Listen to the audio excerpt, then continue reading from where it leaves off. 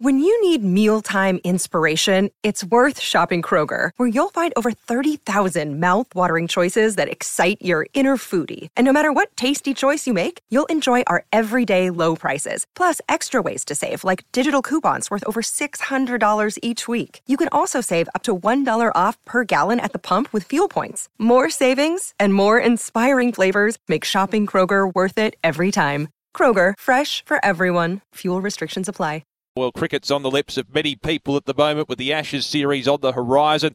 A big build-up in more ways than one, both on and off the field, it's fair to say, in recent weeks, but we finally get stuck into the nitty-gritty of it. And, of course, the Big Bash is on the horizon as well. So plenty happening locally in Australia when it comes to cricket. And a man, well, speaking of being synonymous with Victorian cricket, our next guest is just that. And he's synonymous with this local area as well in Wonthaggi. He's a man from that region. I speak of Darren Chuckberry, who's part of the SEN cricket commentary team with the Big Bash. He joins us on the line. How are you, Chuck? Good morning, Damien, and really good morning to all the Gippslanders. I was rapt when I got the call to say, come on and have a chat to the Gippslanders this morning, because I do have some fond memories of growing up in that region, playing country week cricket and schoolboys all through the region. And you mentioned Wonthaggi. I know your show is sponsored by Harvey Norman in Wonthaggi. So we've got the preliminaries out of the way. A bit to look forward to, isn't there? Oh, certainly is. I might as well just ask you about growing up in the region. Tell us about your memories and how you fell in love with the game of cricket and how the country culture, I guess, fostered that love. Yeah, good question, and was great, to be honest. I mean, it's a long time ago now, but my parents lived in Dandenong in Melbourne, and Dad retired, and we moved to Wonthaggi when I was in about grade 5 at primary school.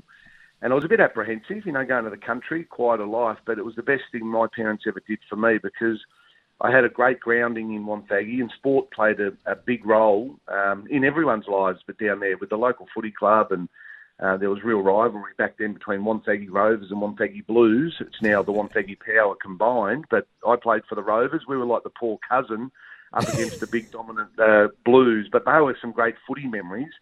And then as a cricketer, I had some really good role models in Wonthaggi, people that looked after me and took me under their wing.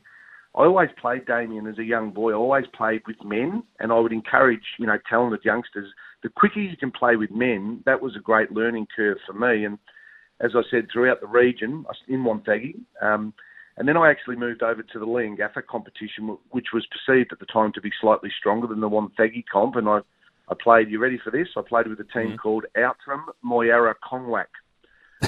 We'll shorten that demo to OMK. Yes. And probably one of the best batters in the region, a guy by the name of Steve McNamara.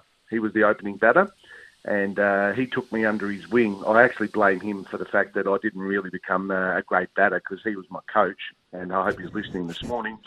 He's now my accountant and a lifelong friend. So, look, playing Country Week in Gippsland, we had a Sale Mafra tournament, right down through that region. I've still got today some great friends, right up until playing in the under-21 competition, Damien, and you've poked the bear here because I am passionate about the region, playing for South Gippsland against Gippsland, and a lot of great memories. I was probably only 15 years of age playing in the under-21 competition before I eventually was scouted to go to Melbourne, and I went down and made my debut at Fitzroy Doncaster. I was still in year 11 at school at Wonthaggi High School, and that's where my cricket started. So I can't speak highly enough, Damo, of the region and the people that influenced me early.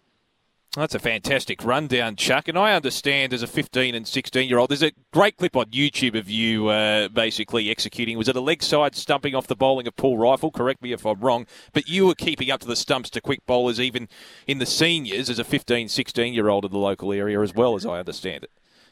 Yeah, no, good research. And that was probably something that I did from a very young age. I mentioned Dandenong, Damien, and that's where Mum and Dad, I should be more precise and say actually Dufton, which is a pretty knockabout working class area. And my cricket started as a real young boy in a paddock. We called it the paddock. And all the kids from the area, which I don't think happens enough these days, we played after school. There'd probably be 12 to 15 kids every night. And like a lot of kids my age, 50 plus, we'd paint the white lines, we'd mow a strip in the middle of the paddock, and they had the back fence, was if you nick it between here and that paling, you're out, or the old nick it into the trampoline, you're out. Well, I didn't like that. I used to get in behind the stumps to these much older kids when I was, 10, and I'd keep up to the stumps with the bare hands, albeit with a taped-up tennis ball. And I think that's where the love of the game and the sort of real verve for keeping up to the stumps begun. I moved to Wonthaggi, told them I was a wicket keeper, and then, I stood up to the stumps a lot in country cricket, as you said, as a 14, 15-year-old boy, and some of the older men probably didn't like it. They thought, who's this little upstart standing up to the stumps? And that probably carried through to the MCG when I got David Boone down the leg side off Paul Rifle, who still to this day is not happy that he's got a stumping on his wickets taken column. I love that, though. It's I guess, gained a bit of a cult following, that dismissal over time, hasn't it? We're speaking with Darren Chuck Berry on the line. May as well have a little bit of a preview of the Ashes, Chuck. I mean, it's been a big build-up, a lot of it happening off-field, but we get stuck into the on-field stuff on Wednesday with the commencement of the first test. What are your thoughts on the whole keeping situation and how that's transpired with the whole debate with Alex Carey, Josh Inglis, etc.? How have you seen it all unfold? Yeah, well, firstly, obviously it's very disappointing and sad what's happened down in Hobart with Tim Payne, but enough's been said about that. Personally, I was asked about 2 weeks ago when it broke, and not that my vote counts, but I believe that James Pearson from Queensland was the best keeper, and I always lean towards the best keeper. However, I knew the decision was going to come down to Alex Carey and Josh Inglis, and either way, the selectors went, I think, was a pretty handy choice. We're actually spoiled, I think, in this country at the moment. We've actually got some really good wicket-keeper batsmen. So I'm very happy with the process they've been through. Carey's probably been the anointed one, captained his country at one-day level, hard-working, solid, really quality bloke. Obviously, when I coached South Australia and the Adelaide Strikers for 5 years, Alex Carey had just come back to the game after football from the GWS, which is another little side story that people may have read. But he's a real quality sportsman, human being. He's now 30 years of age, so he's experienced. A few past players were pushing for Inglis, but I like the fact that Carey's earned this opportunity, and I think he'll be a really solid selection, both with the gloves and with the bat. Now, I'm a cricket venue, nothing, Chuck. Hobart, it was reported yesterday, is in the box seat to beat out Melbourne and Sydney to host the fifth test. You've played a lot of domestic grounds for many years. What are your thoughts? Do you think Hobart should have its moment in the sun, or are you of the opinion that it should go to one of the bigger grounds to host potentially 2 tests in the one series, say at the MCG? Yeah, another really interesting debate and question. Selfishly, I'd love to have the second one at the MCG, but they're selfish reasons because we've been starved of sport for 2 years here in Victoria, and I'd love nothing more than how good would it be middle of January to have an MCG test. You've got the Australian Open going on just across the way. It'd be a sport, you said cricket nuffy, it'd be a sporty nuffy's heaven, and I'd be there. Yes. But honestly, if I take my impartial Victorian hat off, why wouldn't Hobart, want a test match? They've got an excellent facility at Blunsdon Arena. They can put the lights on. Yeah, they're not going to get as much crowd as the MCG or the SCG, and they're not going to raise the revenue. But that doesn't mean Hobart should miss out. So I've got a bit of a soft spot there and think, well, if we're a truly national game, we need to spread the marmalade around. So selfishly, MCG, purposefully, Hobart.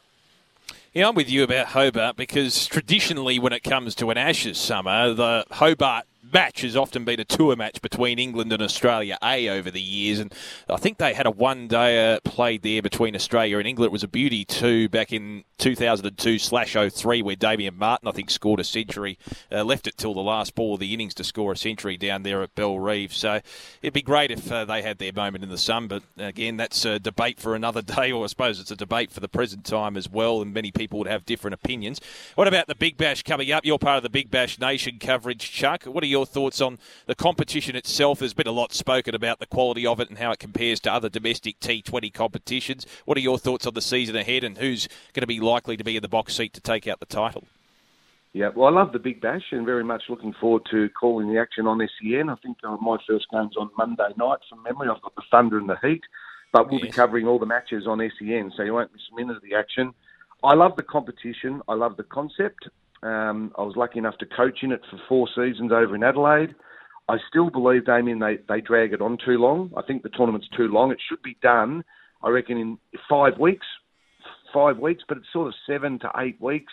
if they could shorten it, a few more double headers, that's just for the logistics of it. And then when it first started, that you were getting big name internationals. I think we've probably dropped the ball a little bit there. There's a few decent ones around this year that are coming in, and Rashid Khan for the Adelaide Strikers has been a sensation. You know, the leg spinner from Afghanistan, he's the best in the world. So Adelaide have done well there with Rashid.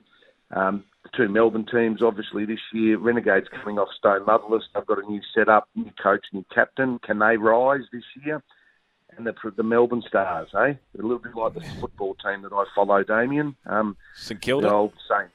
St Kilda. No flags to show for a lot of effort for the Melbourne Stars. Is it this year? I'm not sure. I'm looking at their list. You know, I've got all the list down in front of me in preparation. At full strength, they're pretty good, you know, with Stoinis and Maxwell in the lineup and Adam Zampa. But if those guys go away to the Australian one-day side, I'm just not sure their list's strong enough to win it. Sorry to say, Melbourne Stars. I like the Hobart Hurricanes and never go past the Sydney Sixers. They've won back-to-back. Greg Shipperd's the coach, experienced. They've got some great players and a few handy overseas players as well in Vince, Jordan, Curran, and remember the name Carlos Braithwaite. Sydney Sixers will be up there. I hope the Melbourne sides are shaking the cage. And I think the Hobart Hurricanes list pretty good too. Yeah, you mentioned Greg Shipperd. I've spoken to Bryce McGain in the past. He's very, very praiseworthy of Greg Shipperd and the way he goes about it as a coach. Chuck, just to finish off, we've just divert back to the Ashes. What are your predictions of the series itself? A lot of people are suggesting Australia at home should be too strong, but you never know with England. I know there's big questions about their batting depth over the last probably 12 months, but what are your thoughts on the outcome of the series? Yeah, look, I think we will win the series. I don't think it'll be a whitewash. I don't expect it to be a 5-0. You know, the weather in Brisbane could be important, although I think the wicket's going to do a bit. Whoever wins the toss might have a big say in this game up there. But, you know, when you've got guys in that side, Joe Root, obviously the backbone of the batting, Ben Stokes is a massive inclusion for England, massive inclusion. And then, whether you love them or hate them, Broad and Anderson with the ball, very, very good. So don't just think this is an easy Ashes. I think it's going to be competitive. I think Australia will win. So we might go 3-1, you know, maybe with a draw if I was being honest about my assessment of where the series is at. Oh, Chuck, appreciate your time. All the best for Big Bash Nation ahead and for the Ashes as well. Anytime, Damo, and all my love to the Gippslanders today.